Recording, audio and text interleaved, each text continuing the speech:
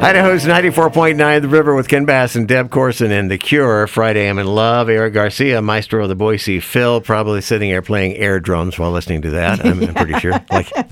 Yeah, that's what conductors do. Is they play air drums. He's a percussionist also. Once a percussionist, always a percussionist. Yeah. By the Always way, a percussionist. yes, it's 8:10 on the 23rd of February. Eric, it's Deb's birthday today. By the way, It's true. I tell people how old I Happy am. birthday. I celebrated a birthday as a child with a doll cake. And there you know how old I am. A doll cake.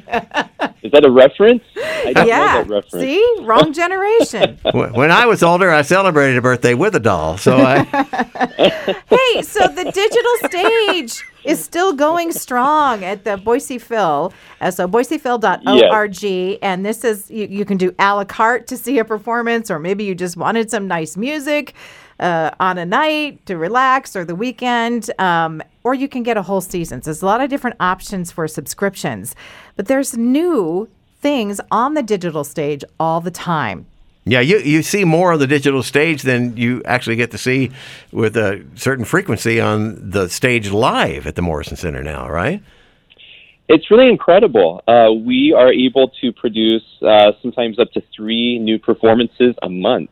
And so we just released a new production this last Saturday on the 20th called Latin American Dances, which is, it's one of my favorite programs of the season. It's just music that I love very, very dearly. It's music by Piazzolla, tango music by Piazzolla, this lovely little piece by Manuel Ponce, the great Mexican composer.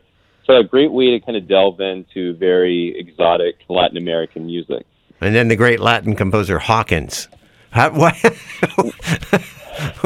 Explain Hawkins to me.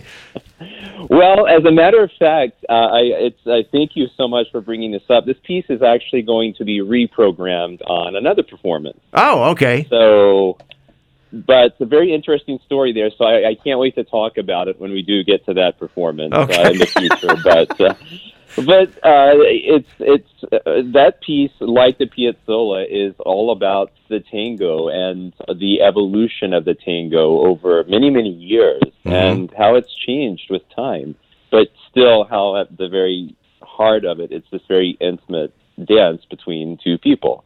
And so I think for those people that tune in, they will not only see very intricate interaction between two of our musicians, but two dancers as well, which adds a very unique, colorful visual aspect to it. So who do we see on stage for Latin American dances? What instruments are featured here?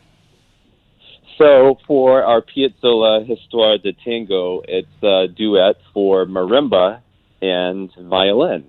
And of course, you mentioned I was a percussionist at one time, so for me it was great fun to watch from the sidelines.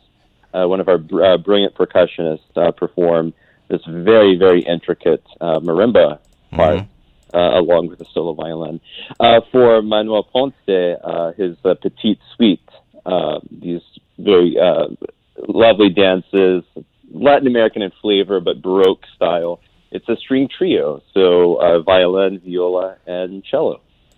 Okay. All right, so looking ahead here, this definitely caught our eyes. So making its debut on the 6th of March is the Basque Block. I see what you did there.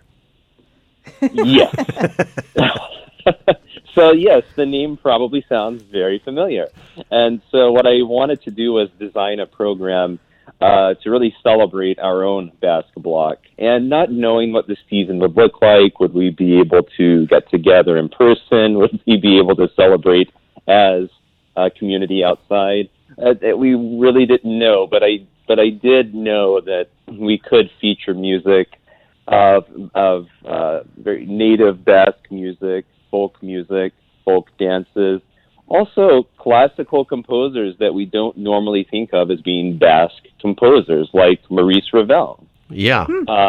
And so his piano trio in A minor is on the program, Sarasate's Zigeunerweisen, which is one of the great violin showpieces of all time. It's just a tour de force for solo violin.